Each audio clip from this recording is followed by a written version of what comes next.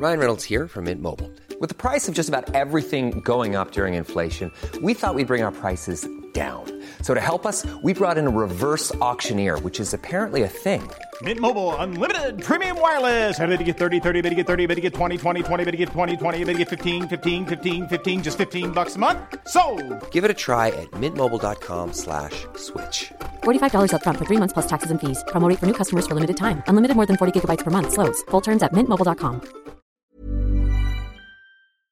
The Chaser Report is recorded on Gadigal land. Striving for mediocrity in a world of excellence. This is the Chaser Report. Hello and welcome to the Chaser Report. Dom Knight here on Gadigal land in Sydney, and Charles still coming to you from the nation's cultural capital, at least in early March. Yes, that's right. The cultural capital for about 4 weeks, and then everyone... it's just a ghost town. I don't think anyone actually lives in Adelaide. I think it's just they turn up for Fringe and the festival and then leave. Yeah, I think the name Adelaide traditionally means temporary accommodation for creatives. Because I've been there other than in March, and no, it's terrible. But this time of year, it's amazing. Horrible place. And I don't understand why our ratings in Adelaide keep going down. Yeah, it's strange. Because we love Adelaide. I'm thinking of moving there, aren't you? Yeah, it's great. Yeah, I'm thinking of moving there for about 4 weeks each year. But can I just tell you about Adelaide, which is, you know how everywhere else in the world, people drink Coca-Cola or lemonade or things like that. Yeah. In South Australia, and only in South Australia, the equivalent drink is chocolate milk. Really? Right?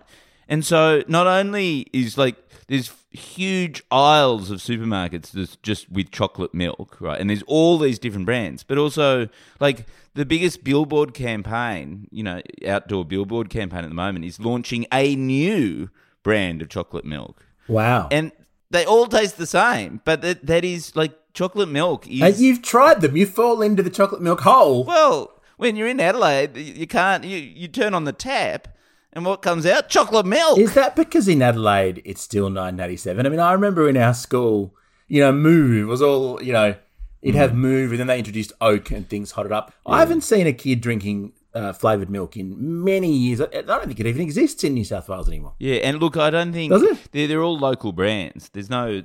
As far as I can tell, I don't think there's any Oak milk or Move or anything like that. What are the brands called? Oh, I don't know. There's this Farmers Community Co-op. Oh, Farmers Co-op. It's all South Australian local cringe. Cultural. Can you quickly research chocolate milk consumption in South Australia? And while we do, I'll mention what we're going to talk about in today's show. Australians drained their super accounts during the pandemic. And we'll take a guess whether or not it was the richest or poorest people who did that and thereby wiped out their future wealth. Charles, what have you found? Well, the funny thing is that the top result when you Google it is flavoured milk and coffee sales rise across South Australia. Oh, my God. South Australians drink an average of 20 litres per person of chocolate milk per year. That's double the national average. So you're right. So there's actually stats to back it up. And, wow. Oh, now it's actually 21. They just updated the statistics. During the pandemic. It's now... Actually, I would have drunk chocolate milk during the pandemic for the sort of reassuring hug of milk fat and sugar and cocoa. What is it about chocolate milk in South Australia? There's a folk belief, Charles, that in Adelaide, I think it's if you have your chocolate milk, the serial killer won't get you today. It's because you're immune. You get put in acid and the milk neutralises the acid. It's basic science. Yes. If you found Farmers Union, Farmers Union iced coffee is the key. And Charles, in the rest of the country, neither of those things are worth it. The rest of the country despises A, unions, and B, farmers. Whereas in Adelaide, the two things come together to produce something genuinely popular. Maybe that's what the union movement needs elsewhere, is to be slinging chocolate milk. There's even a whole Wikipedia page devoted to the ads of Farmers Union ice. Presumably it's owned by, It's... Wow. Nestle or something. It's no longer actually owned by farmers. It's just owned by some, GM slinging chocolate baron. Yeah, Mondelez or something. No, it's currently owned by Bega. So it's Australian. Oh, and they bought up Vegemite. Well, Bega's probably owned by. Who owns Bega? You got to follow the money, Charles. Is Bega owned by the kind of farmers co-op in Bega, or is it? No, it used to be. Now it's owned by like Xinhua Chemical Bega or something. Cheese. Well, no, they all got bought up by Kieran a few years ago. This Kieran. is not a podcast episode, yeah. But then I think Kieran sold them all because they went, "What the fuck are we doing?" Oh no, so Bega's a listed. This is just us rambling randomly, but no, I do want to know this because it matters who owns this stuff. It's a listed company and it's still technically Australian owned, so it's pretty. But good. wait a minute, Dom. If you start worrying about who owns the things you buy, you wouldn't buy anything. They're all evil. Yeah, Yeah, sure, Bega's probably just like a normal, small listed company and everything like that. But they probably, oh, for sure. their Also, employees Charles, they and own, according to Wikipedia, they own Dare Iced Coffee and Farmers Union and Dairy Farmers. They own all of it. Oh, right. So it's all... It's a chocolate milk monopolist. They're the Amazon of chocolate milk. But also... They're acquisitive. They just sort of buy everything out. And Farmers Union clearly no longer farmers in a union. So thank God for that. I thought briefly the union movement had a future. Anyway, let's move on to the news for today after this. Cool fact, a crocodile can't stick out its tongue. Also, you can get health insurance for a month or just under a year in some states. United Healthcare short-term insurance plans, underwritten by Golden Rule Insurance Company, offer flexible, budget-friendly coverage for you. Learn more at uh1.com. You can subscribe and avoid those ads. Someone signed up to the ridiculously overpriced option, the $20 a month option. Oh, wow. I wonder. And they had to go to how long Acast that'll Plus to do it. chaser.com.au/podcast, or you can subscribe in Apple Podcasts. It's normally $4 a month. We're getting the price put down on Acast. It's taking a while. But someone paid $20 to get the episodes in advance, by a couple of hours. I hope that's great. Happy. Well, it's what it's what all the good-looking people are doing nowadays. So that's what I hear. If you're good-looking, probably go for the ridiculously overpriced option. Because you get gold coins in the background if you do. It's very attractive. The absurdly overpriced option is what it's called. Look for that. $20 a month. We'll spend it if you want to give it to us. Speaking of spending money in a ridiculous way, Charles, the stats are out. 2.6 million Australians apparently rushed to drain their super accounts under the early release package owned by during the Morrison government. Now, do you remember how there were all those dire warnings from economists that it was a terrible idea because people would, gamble away their future wealth? Well, literally, the stats showed that super accounts got drained to the tune of $38 billion, and the money was used for gambling. Spending was up by $300 per head amongst those who got their super out early.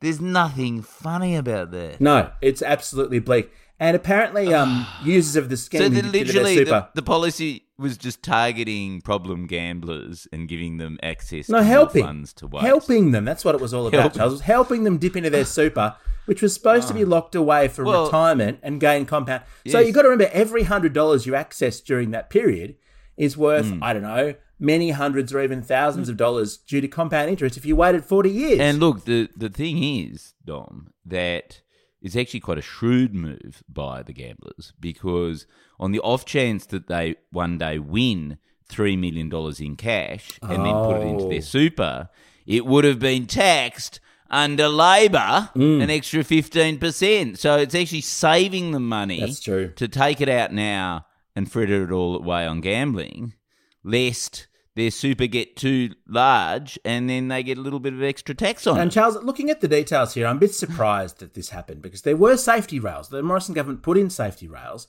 In order to access your super, you had to A, be eligible to receive JobKeeper, or have been made redundant, or have your work hours cut by at least 20%, or be a sole trader whose business had either closed or suffered a 20% fall in turnover. So within those guardrails, Everybody. Everybody was there. But of course, the only people who did this were people who needed the money. Even fucking Harvey Norman came within those guardrails. That's true. Jerry Harvey could have did it. Was maybe he's the guy that has $500 million of super. But no, it's true. It's extraordinarily bad. Just the poorest people as ever absolutely copped it. But on the bright side, gambling barons had a wonderful... Because gambling barons, no one was gambling on the pokies. No one thinks of the gambling pub. barons, do they, when they're complaining about these policies? Apparently the number one group to access their super were bulldozer drivers, then factory process workers.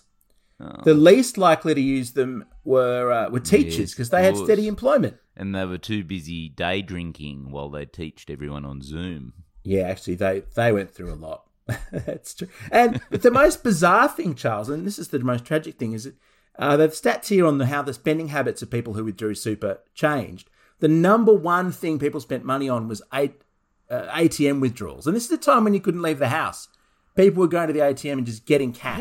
What? They spent money on ATM? What? I don't understand. What do you mean? Yeah, average people, the average increase amongst people who accessed their super was $1,000 for ATM withdrawals. Oh, in cash. Yeah. So they got it out as cash. And then somehow there's a separate stat saying that the average was $300 of people who did it. So it's pretty fucking depressing. It's sad enough to make me want to access my own super.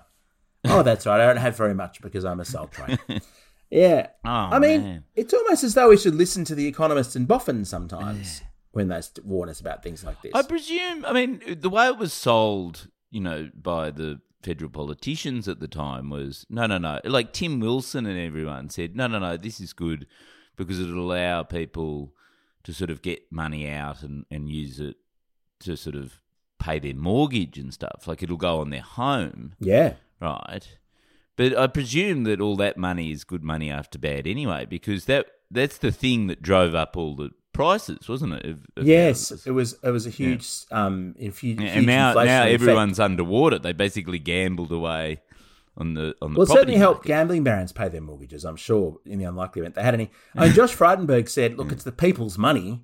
They should be able to access it, thereby completely undermining the very concept of superannuation. Because I presume... Which is to force people to save. As a result of this policy, what it means is that in, 30 years' time, when all those people don't have any super, they'll end up on pensions. Well, I suppose you know what we need to do? We need to expand the number of pokies in order to pay for the pensions that we're going to have to pay. Yes. Pokies as pensions, because they're already paid by pensioners. Why not complete the circle and get the pensions paid straight into the pokies? Charles, I was going to say you're naive because there's no way that we're going to have a welfare state in 30 years. It will have already crumbled under the weight of the baby boomers. But if you could invest a scheme whereby the government invests directly in pokies, that's the kind of thing that an Australian government might get behind. I've actually just worked out how to fund the submarine. The $368 billion for the 8 submarines. Yeah. What we do is we take it out of super. What an excellent idea. And it's sort of it'll fund itself. Super's there for peace of mind, Charles. It's just, but how can you have peace of mind without 8 submarines cruising around defending us? Much better. And then, sure, we won't be able to eat or house ourselves, but... Paul Keating we will feel had an amazing rant. If you haven't read the full text of Paul Keating's rant, by the way, it's well worth the read. The sheer bile in that man is just an amazing thing to behold. But his point was that basically this is a massive transfer of cash from the Australian taxpayer to defence manufacturers in the US and the UK. And all that we need to do is just link that into pensions and pokies. So that way it won't affect consolidated revenue. Just get pensioners to pay it directly, take it out of super accounts, take it out of pension payments, straight, cut out the middleman. Just go straight from the pension to the sub. You don't get your pension this year, but you do get a submarine. Maybe you can send them a photo of the submarine. Won't it be embarrassing to put on the if wall? China turns out to not be a threat at all? That will be very embarrassing. That would be embarrassing. In 20 years' time. If they... China goes, we're just going to be a democracy now. Well, but also if they just go, you know what, we've got 1.4 billion people or whatever it is, or 1.7. We don't actually need, we're not actually expansionist here. We're just worried you're going to come in and try and impose democracy on us. But the other embarrassing thing would be, Charles, We've given China, let's say that they're hostile. I don't know that they are, but let's say that they are. We've given them, 20 years warning that our strategy is going to be submarine-based. That gives them 20 years to develop long-range drones that make submarines utterly pointless. Like, do you think they'll work out that maybe any future strategy should not involve Dom. going under the sea? No, Dom. They don't need 20 years. They exist now, those drones. They do. Like, they keep using them in Ukraine, the ones that Iran makes. And China and Iran just signed a deal, like literally about 2 days ago, including Saudi Arabia. It's a very bizarre pact that they signed. So they could just buy the drones from Iran in 20 years' time, and we wouldn't need our submarine. Fuck, why? Like, what happened? Why do we... Did Albo just get a little bit sort of starstruck when he went over to the US? Fleeced. Well, because you saw Joe Biden gave him Ray-Bans. Gave him a pair of Ray-Bans. That's what we got for $368 billion. Yes. A pair of Ray-Bans. None of the medical advice contained in the Chaser Report should legally be considered medical advice. The Chaser Report. So we've gone back to sucking up to the UK and the US in the hope that somehow, if we get invaded, they'll step up and defend Australia. I mean... Well, I remember... Why would they? Why would they bother? Well, I'm pretty sure... Roundabout Season 2, presented by Nissan, is live now, and we're back to share more stories from the road and the memories made along the way. We're talking rest stops. If we're stopping to get gas, you will be timed. Misguided plans. I grew up in the city, so I have a healthy fear of real extreme darkness. A lot of laughs. Y'all weird, but you were different. And so much more. Listen and subscribe wherever you get your podcasts. Hi, this is Kristen. And this is Jen from My Mom So Hard. And we're here to talk about By Heart. Do you remember when you were nursing and you were like, I want to give the best thing I can to my baby? Well, we've got that for you. It's called By Heart, and it is a infant nutrition company built from the ground up to deliver real innovation on behalf of babies and parents. Curious about By Heart? Redeem your welcome offer at byheart.com/podcast with code MOMS20 for a limited time. Additional terms and conditions apply. Tell them My Mom So Hard sent you.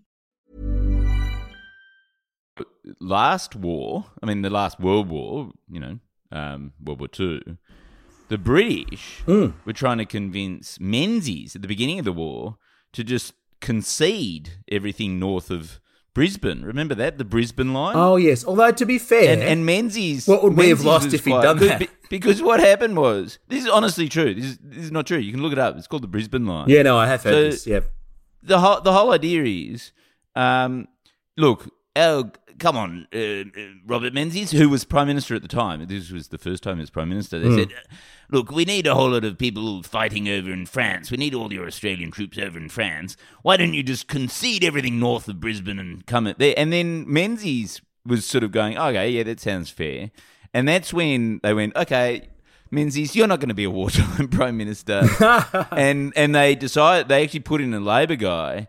Like, they didn't have an election. They just went, okay, let's just change government and not concede everything north of Brisbane. The hilarious thing about that, on the one hand, that's anyway. A good idea. On the one hand, that's very nice that they didn't. But if you think about it, everything north of Brisbane is a bit of a shithole anyway. So maybe... they could have drawn the line further south, couldn't they? But then it was... They could have drawn it at the Tweed. But then it was later on, Douglas MacArthur was the American commander of the Pacific, and he was the general actually, and it was his idea that actually Australia should defend itself. So maybe I don't know. But also, I suppose the point is, why the fuck do we look to America and Britain to defend ourselves in the Pacific? Well, this is Paul Keating's point, but Charles, also, if you imagine if they'd done that, let's just say that the British military strategists had been given their way and we conceded everything north of Darwin. How the fuck would you defend a border as big as, the width of Australia against the army that's... No wonder they lost Gallipoli. We should never have listened to those idiots. But wait a minute. So, because it would have been the Japanese, because they were the ones who were sort of in Darwin and Yeah. So it would have been. So the Japanese, I mean, there aren't enough Japanese in the world to be able to hold that line, that 5,000 kilometer long borderline. Like, what would happen? Like, why? And also, anyway, look, the whole thing is Australia is surrounded by a moat. Like, it doesn't matter if China wants Australia; they're not going to get it anyway. Like, well, if they want it though, let's just say that submarines aren't going to stop them. Yeah, and you know there are drones. You know what you would do?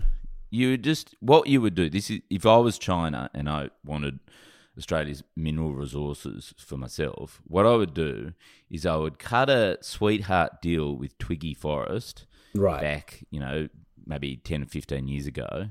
And then I'd get all the minerals anyway, and then I'd help him fund a campaign to make sure that there's no mining tax paid on it. Yeah. And so it'd be essentially like owning Australia, but without any of the admin. Well, that's the thing. Why bother? Why bother annexing Australia if you can already get all the natural resources you want? Why else would they want us? They don't want the culture. They don't want access to they don't want access to the Adelaide Fringe every year. But Charles, if it comes to that, I've got a new defence doctrine for Australia. Oh yeah, it's called the Sydney line. You basically draw a circle around Sydney, and you know what? Yes. Fuck the rest of it. No, well, hang on. What about Melbourne? I don't want to concede Melbourne. Yeah, but if we had to, I mean, it would be sad. Yeah. And you give people from Melbourne time to move up here. Oh, imagine how they'd hate that. No, and we could visit. We could still go to Melbourne. Oh, it'd just be occupied by it'd be like country. a Shanghai. I bet you Melbourne would become like Shanghai, wouldn't it? It'd be really trendy. Very cosmopolitan. Oh, Shanghai's fantastic. Actually. And who would maybe we should concede Sydney. So if it's China, though, there'll be some sort of horrible part where it's all slave labour, like the. Well, you wouldn't want to be critical of China. I mean, we certainly of our new overlords. No. But who would end up being the Uyghurs of Australia? Who would be? This is not a nice way to think. People from South Australia. But there's always Tasmania. Oh, Tasmania. Yeah, okay, yeah. Although we want Mona, don't we? That's true. We can't concede Mona. Couldn't you just cut Mona off and lift it by drone up to the mainland? Why don't we... Look, Chinese probably don't know much about Australia. Why don't we just sort of cut a deal that sounds good but actually is shit? Like, we just say to them, okay, you can have everything that's like 200 kilometres inland. Right. And we'll take the outside, you take the inside. Yeah, it's fucking huge. You can have it for like $1 per hectare. Actually, you know what? Make a fucking squillion. We could repay all our super. We could buy all those subs. Oh my goodness. Which we'd need because we'd basically be only coast. This is a good idea, Charles, but there's also another model out there. If we're thinking about this, the best way to deal with an aggressive China, not that I think China's going to invade. I don't read the Sydney Morning Herald that closely. All you need to do is find an island offshore. Do what Chiang Kai-shek did. We all move to Tasmania. We make it the new Taiwan, and we concede the mainland to the Red Army. It's worked before, Charles. We call it the Republic of Australia. Yes, and then Australia becomes the People's Republic of Australia. That's right, a puppet state. And we all just set up a nice little utopia on Tasmania. Yes, I love it. And actually, Melbourne, in that analogy, Melbourne could be the sort of Hong Kong. Melbourne or the Shanghai, yes. It could be a special administrative region. And what's Macau? Barangaroo would be Macau. Or New Zealand could be Macau. Oh, okay, yeah. The analogy falls over at some point. But look, Charles, at least we have a plan. And you know what? It's probably more practical than the submarine plan. At least it doesn't cost $368 billion. So well done to us. Okay, well, that's good. You'll have to leave Adelaide soon, though. Yeah, no, I'm definitely gonna leave. I think I've drunk my 20 litres of chocolate milk per year, and I'll be heading back to Sydney next week. Our Gear is from Road. We're part of the Iconoclast Podcast Network. See you on Monday.